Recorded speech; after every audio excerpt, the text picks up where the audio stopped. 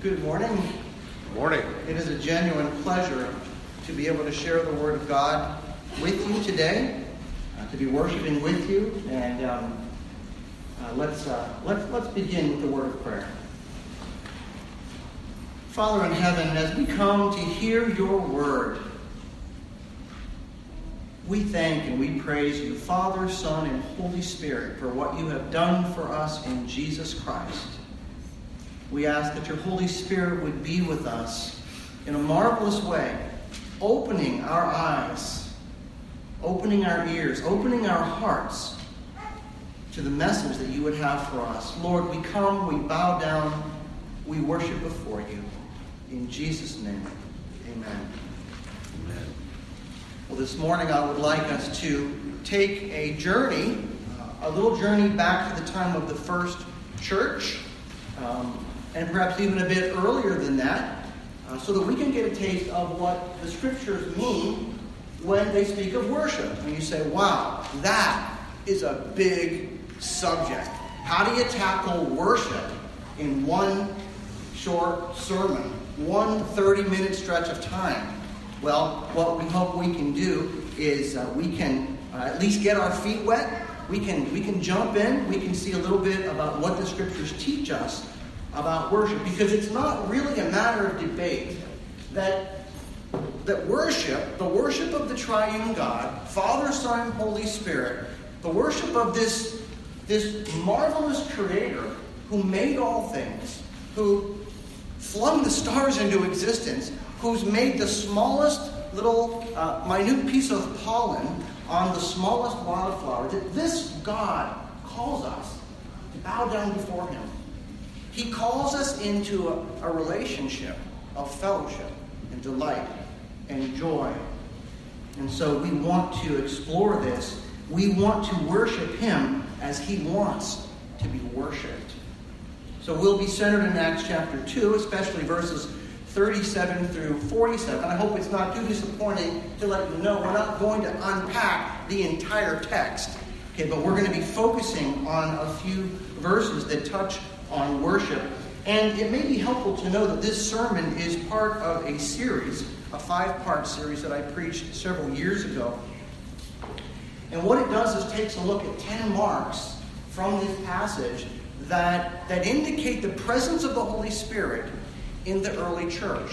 What were the marks that the Holy Spirit imprinted upon those first believers? What did that look like?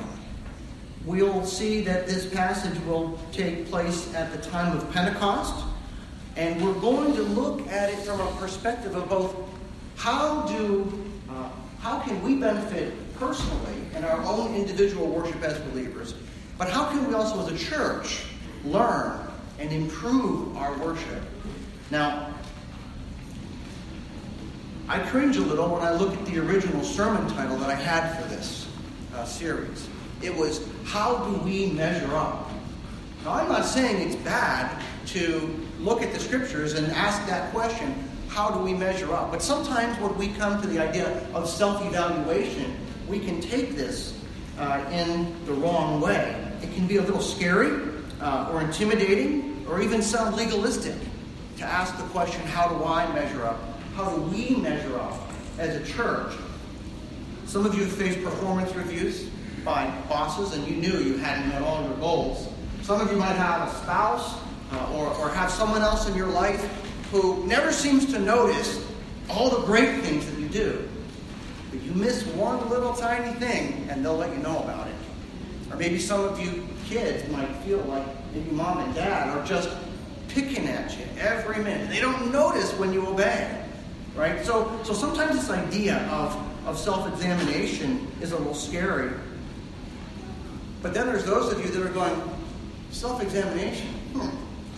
What's that? What does that even mean, right? I've got it all together. Why upset the apple cart? Things are going just fine. And so before we even read the text, I want to encourage you to avoid 2 pitfalls when you examine yourself. Because Scripture does, in various places, enjoin us to evaluate ourselves. So first of all, I want you to avoid hypercritical navel gazing. right? Hypercritical navel gazing. You're just like looking at yourself with such intense scrutiny that you're immediately almost driven to despair, right? Some of us fall off on that end of the spectrum. And what does it lead to? It can only lead to self-condemnation. And self-condemnation only leads to needless despair. You notice I say needless despair. There's a point for despair. There's a point of realizing your sin and realizing we don't measure up and repenting and turning. But brothers and sisters, we don't need any more despair than we actually need. We don't need needless despair. If you find yourself saying, I can't do anything right, God couldn't love me, why even try to change? Then you might be falling off onto this pitfall. But the second one is an equally bad extreme. It's the extreme of superficial self-congratulation, right? So when it comes to the point of evaluation, it's like, well, of course, we're doing everything right. As a believer, as a church, we're crossing all the I's, we're crossing all the T's and dotting all the I's. God loves us. Why even try to change, right? So I want you to avoid those two pitfalls, because superficial self-congratulation leads to self-justification, which then leads to a baseless hope. See, we don't want to put hope in ourselves and in what we do. Instead, Scripture encourages us in Romans 12:3 to judge or evaluate ourselves with what? With sober judgment. But this self-examination is always founded and rooted upon the glorious truth that we are accepted in God through Jesus Christ. And so when Scriptures ask us to look at ourselves, they ask us and tell us, first of all, look at Jesus. Look at what Jesus has done for you. If you're a believer in Jesus, if you trust in Him, He accepts you. And when He asks you to evaluate yourself, He's not saying, and if I find a mistake, you're out of the club. No. He wants you to walk more closely to Him. If you trust in Jesus as your Lord and Savior, Jesus says, I accept you based on my finished work for you. Well, what exactly are the marks of the Holy Spirit's work in the church? Well, as I have them listed, when I preached this series, through a series of 5 sermons, it was the preaching of the Word of God. It was church discipline and shepherding care. It was the sacraments, the Lord's Supper and baptism. We'll find all these things present in this passage, at least in some measure. There was the work of the Holy Spirit, both faith and repentance, conversions to Jesus. There was fellowship. There was corporate prayer. There was unity. There was worship, and there was outreach. And so today we're going to be focusing on worship. Now, as if you hadn't had enough introductions, one more mini introduction. Acts chapter 2 is an entire passage steeped in worship. Right? It's the Feast of Pentecost. It's a time when the Israelites were gathering together to celebrate God's goodness. God had brought in the grain harvest. And so it's a time of pilgrimage. It's the Old Testament Feast of Weeks. It's a time of worshiping God. And people are coming from all over the place, from nations all over the world, to worship and to praise the Lord. And so let's start Acts chapter 2. I will actually read verses 1 through 4 first. Hear the word of God. When the day of Pentecost had fully come, they were all with one accord in one place. And suddenly there came a sound from heaven as of a rushing mighty wind, and it filled the whole house where they were sitting. Then there appeared to them divided tongues, as of fire, and one sat upon each of them. Well, in verses 4, all the way over through the end of the chapter, through verse 40, Peter begins to open up for the other folks who were around there and who began to be confused when they started hearing the works of God in their own tongues and their own languages, and who thought that the people, that the Christians were drunk. Peter stands up and preaches a sermon, and he appeals to the crucifixion of Jesus and the resurrection of Jesus as the basis for God beginning this marvelous work of drawing together a people who would worship him, who would come together and worship his holy name. And so I want to continue starting at verse 32 on to the end of the chapter. Peter continues, "This Jesus God has raised up, of which we are all witnesses.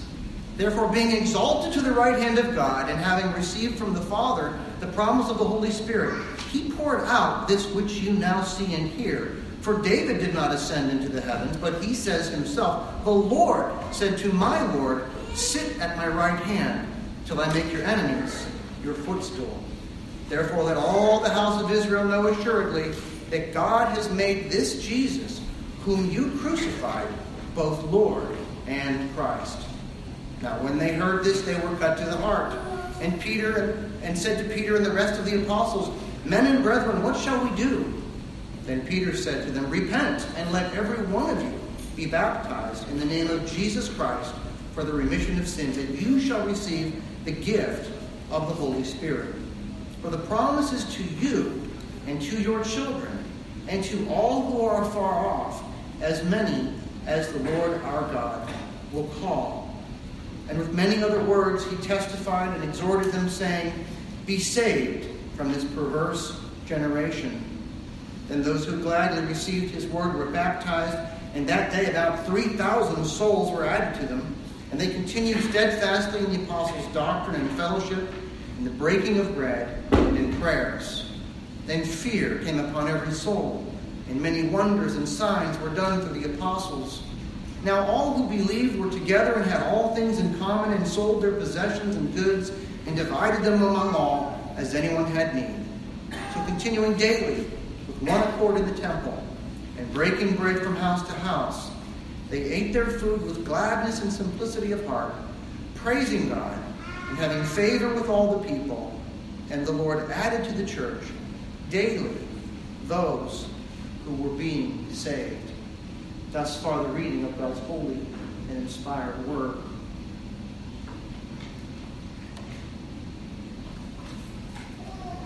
It's Pentecost.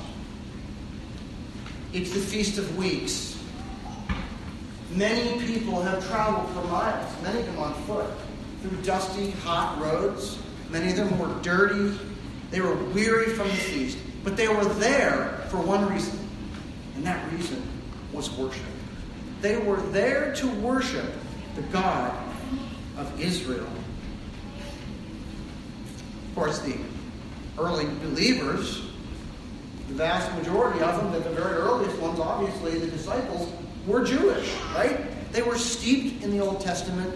They knew the festivals, and they came. They came to celebrate. God was a God of deliverance. He was a God of provision. He was a God of covenant mercies, and he provided everything that his people needed. Food, shelter, safety. They came to celebrate this great God. These Christians, therefore, were at this feast, and they too were worshiping. They were giving thanks, and yet this day of Pentecost, this festival of the Feast of Weeks, was like no other. Chapter 2, verse 1 through 4 speak of the remarkable supernatural power of the Holy Spirit that came to the church that day. And I would put forward to you that the church of the risen Jesus, that the entire goal of the church of the risen Jesus, the crucified, risen Jesus, the Jesus who has poured out his Spirit at Pentecost on his church, that perhaps the biggest reason for this is that there would be a people on the earth to worship him, to continue worshiping him, Father, Son, and Holy Spirit. And I want us to be encouraged today that this same Holy Spirit is with each one of you who trust in Jesus, with each church who proclaims Jesus as Lord and Savior. And so I want us to see this morning that this worship of Jesus, of Father, Son, and Holy Spirit, is the design of creation, the victim, if you will, of the fall into sin, the goal of our redemption, and finally, the preoccupation of glory. Or it might be helpful to think in terms of creation, fall, redemption, and consummation, right? Worship is a part of all of these sections of redemptive history. Now, the design of creation, what does that mean? Well, from the very beginning in the Garden of Eden, worship was future-oriented, but with feet firmly planted in the present. God walked with Adam and Eve in the garden. This doesn't mean they were just strolling together. This was a time of worship. This was a time of fellowship. Our first parents got together with the Lord in the garden and worshipped him.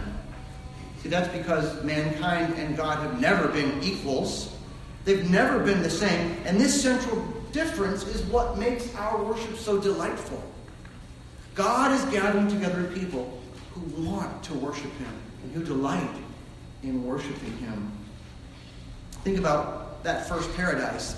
Think about that lavish provision that God made for Adam and Eve. This lavish paradise, blessed with everything they needed and more, and with God himself, in person.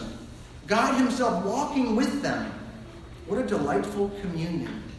This life communion was coupled with a covenant commitment. A promise from the living God, from the Creator, to be their God, to bless them, to love them, to delight in them. It was to be never-ending. It was to be constant. It was to be forever. It was to be a delightful time of praise and worship. And that was to be all of life. Not just one little moment, but all of life. When I was preparing for the ministry years ago, I remember a story that there was this pastor who used to terrify all the incoming candidates for the ministry. Now, he didn't mean to. It wasn't his intention, but he wanted to teach them something. And he used to ask us this question. He said, in the Garden of Eden before the fall into sin, did Adam have an eschatological hope? You're thinking, wow, I'm glad he didn't ask me that, right? What in the world does that even mean, right? In the Garden of Eden before the fall into sin, did Adam have an eschatological hope? And we hear this word eschatology. What does that mean? You know, we were used to thinking, well, this is about the end times, right? This is about what will happen after we die, after we go to heaven. What happens after Jesus comes back in power and glory. And it means that. But what Reverend Dennison meant was, is worship something we do just because Jesus has come and saved us from our sins? What was the intent of creation? Did God make Adam to worship God forever? And the answer that was expected was yes. He had a hope. He had a hope for the end of time, for the end of history, for eternity. He made us to worship him forever. Now, words don't even really do justice to that word. Forever, to that idea, forever.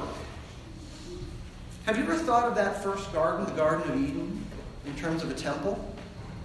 If you look at some of the descriptions of the Old Testament, we won't go there, of the temple in the Old Testament, you know that there were pictures of pomegranates, there was scroll work, there were pictures of the sky, the heavens. You know, there were some amazing things in there that make it seem as though God delights in his creation. And if you will, we might think of that garden as the first temple. It was at least the first dwelling place where God came together and met with his people. And they worshipped him.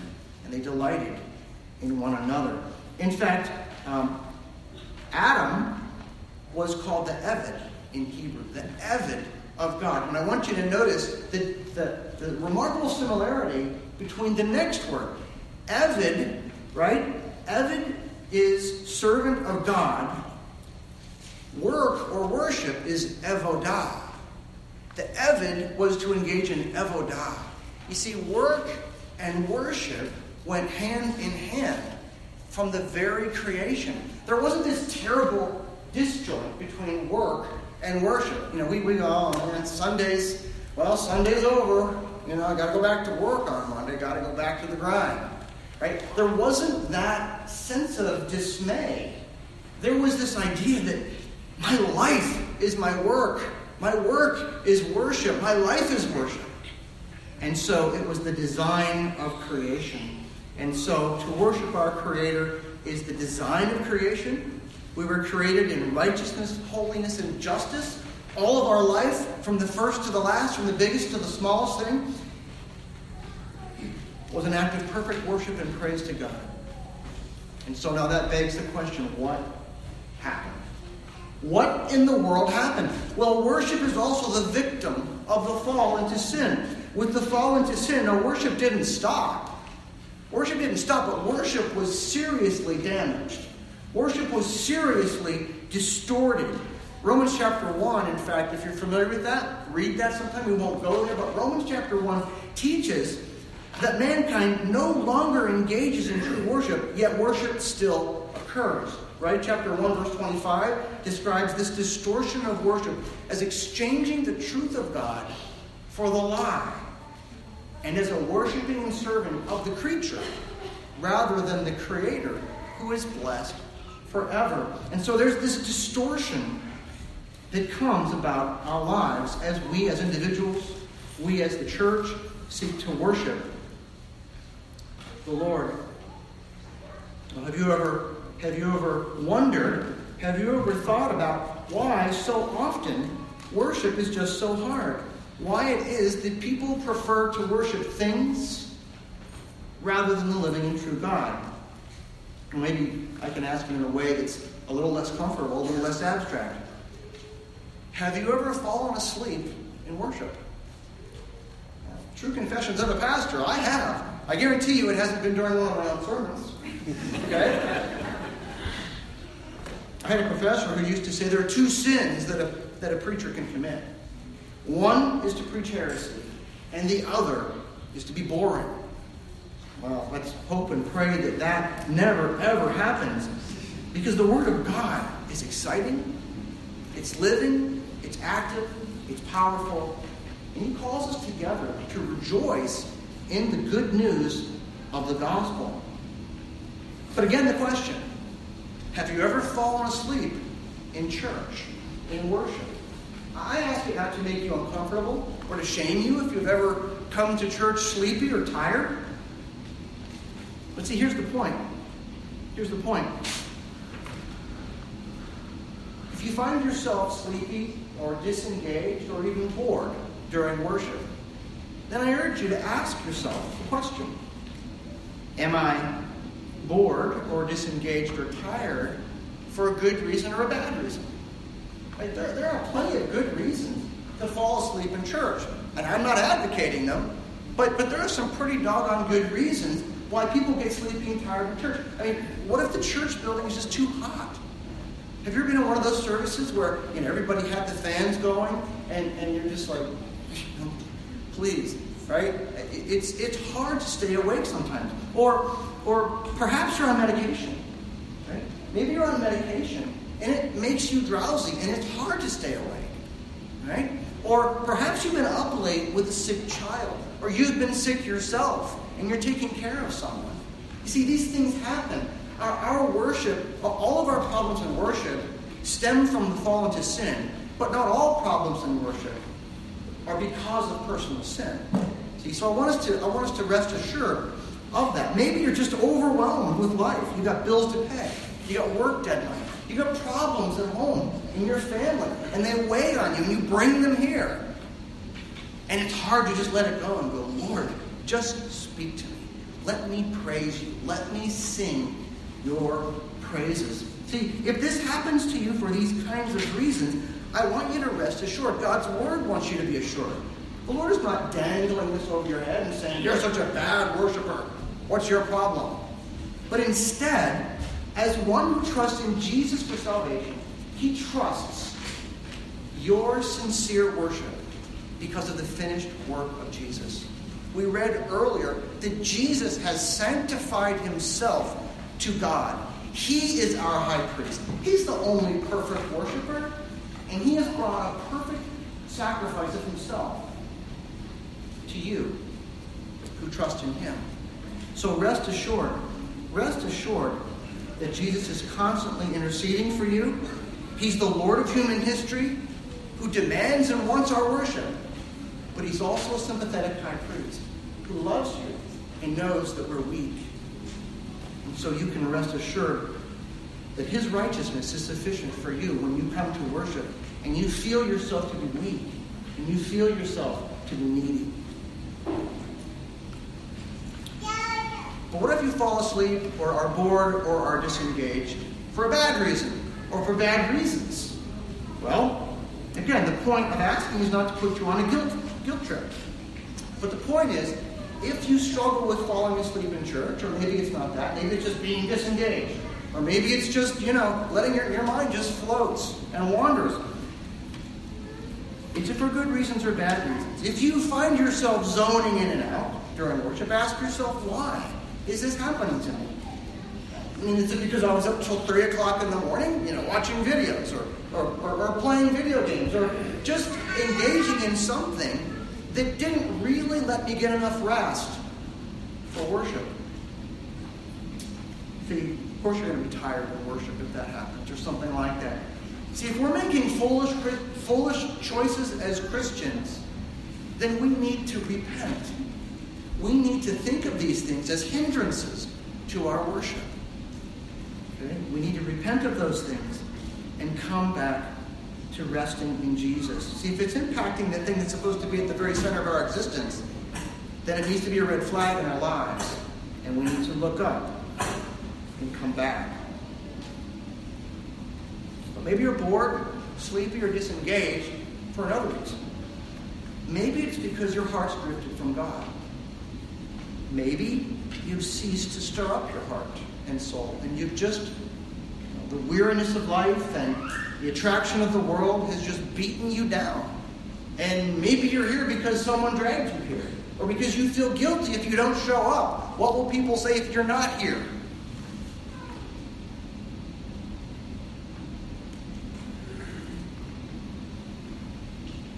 He's calling you to come. He's calling you to come anyway. He's calling you to stir up your soul by the power of the Spirit and to have Jesus once again be your chief treasure. And maybe worship is boring to you because you don't know Jesus, because you've never really trusted him for salvation.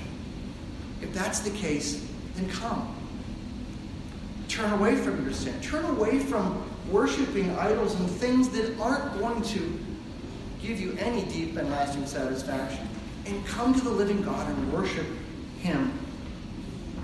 Delight in Jesus.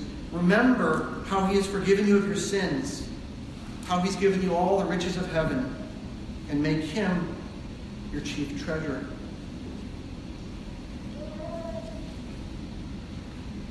So it's time to make sure for some of us that we are Christians. Now is the time to do what the Apostle Paul said to the Corinthian church in 2 Corinthians 13:5. He says to them, examine yourselves as to whether you are in the faith. Test yourselves. Do you not know yourselves that Jesus Christ is in you? Unless indeed you are disqualified. But I trust you will know that we are not disqualified. See, Paul balances this challenge to examine ourselves with the hope of the gospel. Again, do you trust Jesus? Do you rest in all that he has done for you for salvation? Do you turn away from your sins? Then be assured, if you fall asleep, well, next time we'll work at it. If you find yourself disengaged and bored, I don't want you to think, well, maybe I'm not a Christian. But if the shoe fits, wear it, okay? If the shoe fits, wear it. Look at each of these scenarios. See, worship is the victim of the fall, but it hasn't been vanquished. We serve a risen Jesus, a high priest, who, if you will, has been the worshiper from God for us. And it is his goal and job and chief desire to come and bring a people and gather together a people who would become his worshipers. This is because Jesus is our Redeemer. It's the very goal of our redemption, among many other blessings. But it's one of the chief goals that Jesus would gather together a people who love him, who delight in him, and we worship him. John chapter 4 speaks of the woman at the well. Jesus said to her, the hour is coming and now is, when the true worshipers will worship the Father in spirit and in truth. And so the coming of Jesus marks that hour, the beginning of that time, when this great ingathering, this great Pentecost, if you will, this is the outflowing, the resulting effect of Pentecost, is that people would be gathered together under the banner of Jesus. But see, only the Holy Spirit can do this. Only the Holy Spirit can do this. The Spirit of Pentecost. Well, this sounds good. If the coming of Jesus marks this great hour that has been awaited, right? Because remember, in the Word here, it says that we read earlier, it speaks, Peter says to them, this Jesus God has raised up, of which we are all witnesses. And a little further down in verse 36, it says that he has been made both Lord and Christ. This is the one that all the Old Testament saints were looking for. This is the one who was set to gather the people together, to unify them, and usher them into eternity, ultimately. Well, the rest of the New Testament then starts to expand on that.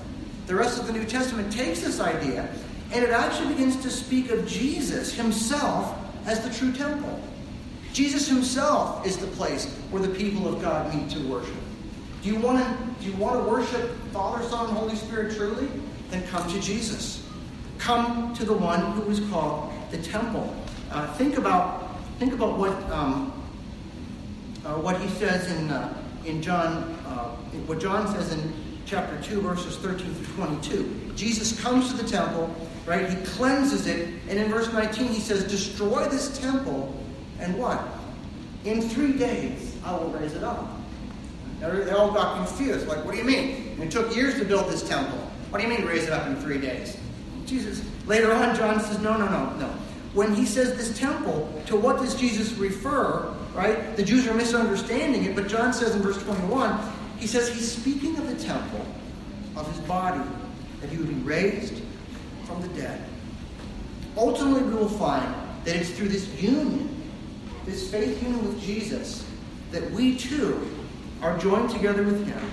And we then, by virtue of our union with him, start becoming the temple of God. And so now it's not just Jesus who is the temple, but he starts building us and fitting us into becoming a temple of true worshipers. Ephesians 2, 19 and 22. It says, Jesus Christ himself being the chief cornerstone, in whom the whole building being fitted together grows into a holy temple in the Lord, in whom you also are being built together for a dwelling place of God in the Spirit. One of the wonderful things about Jesus coming and embodying the fullness of the temple is that he makes the Old Testament sacrifices obsolete. Jesus provides atonement for us. Jesus provides forgiveness for us. Jesus comes and provides perfect worship. And where we fall short, he catches us and accepts us. Now, through union with Jesus, we are the temple of God as well. And the goal of God's redeeming us is to create a people to worship him and bring him glory. In return, he dwells in our midst. He dwells in our midst and fellowships with us. And keeps on building us brick by brick, stone by stone. And because the upward focus in worship is the goal of our redemption, worship then becomes the hallmark of all human activity. Not just our time that we spend in special worship here on the Lord's Day, but of everything we do. Every thought, every word, every deed, every small little job we do, every diaper, every mom or dad cleans, right? Every little minute job you do, every spreadsheet at your job that you wrestle over, every small, every big thing we do becomes an act of worship. I love that Pastor Ted included 1 Peter chapter 2, 4 through 10. The context is of Christ as the chief cornerstone of God's temple, and that we as believers are living stones being built into a spiritual house, meet requisite, fitted, suited for God to inhabit. But especially verse 9. Verse 9 says, "You are a chosen generation, a royal priesthood, a holy nation, his own special people, that you may proclaim the praises of him who called you out of darkness into his marvelous light." See, we don't have a real formal definition of worship laid out in the Bible, but we don't know what it is. You want to proclaim the praises of something or someone that you delight in. Do you delight in the living God? Are you grateful for what he did for you? This is your new identity in Jesus. You are a priest and a king in the temple of God. And now he calls upon you. He calls upon us as individuals. He calls upon us collectively. Live out of that truth. Everything that you do it as a worshiper of the living God. See, this can only prepare us for our eternity in heaven. We said back in the garden, Adam had an eschatological hope, right? Well, when Jesus returns in power and glory, he's going to bring us to himself as a spotless bride, a church without wrinkle, a body of believers who worship him, who there's not even the possibility of falling asleep or getting bored or getting distracted when that glorious vision comes. Revelation 21 is the scene at the end of the age. Jesus comes in power and glory, and then afterwards, his church, his bride, the New Jerusalem, comes down from heaven to meet him. It says, "Behold, the tabernacle of God is with men. He shall dwell with them, and they shall be his people. God himself will be with them and be their God, and God will wipe away every tear from their eyes. There shall be no more death, no sorrow, nor crying, no more pain, for the former things have passed away." Brothers and sisters, I want to encourage you today that when you evaluate yourself as a worshiper, when you evaluate Redeemer Church as a worshiping body, you don't navel gaze in that hypercritical sense that leads to despair. But instead you judge with sober judgment. And sober judgment means, who has come to save you? Who has come as your high priest? You look to him.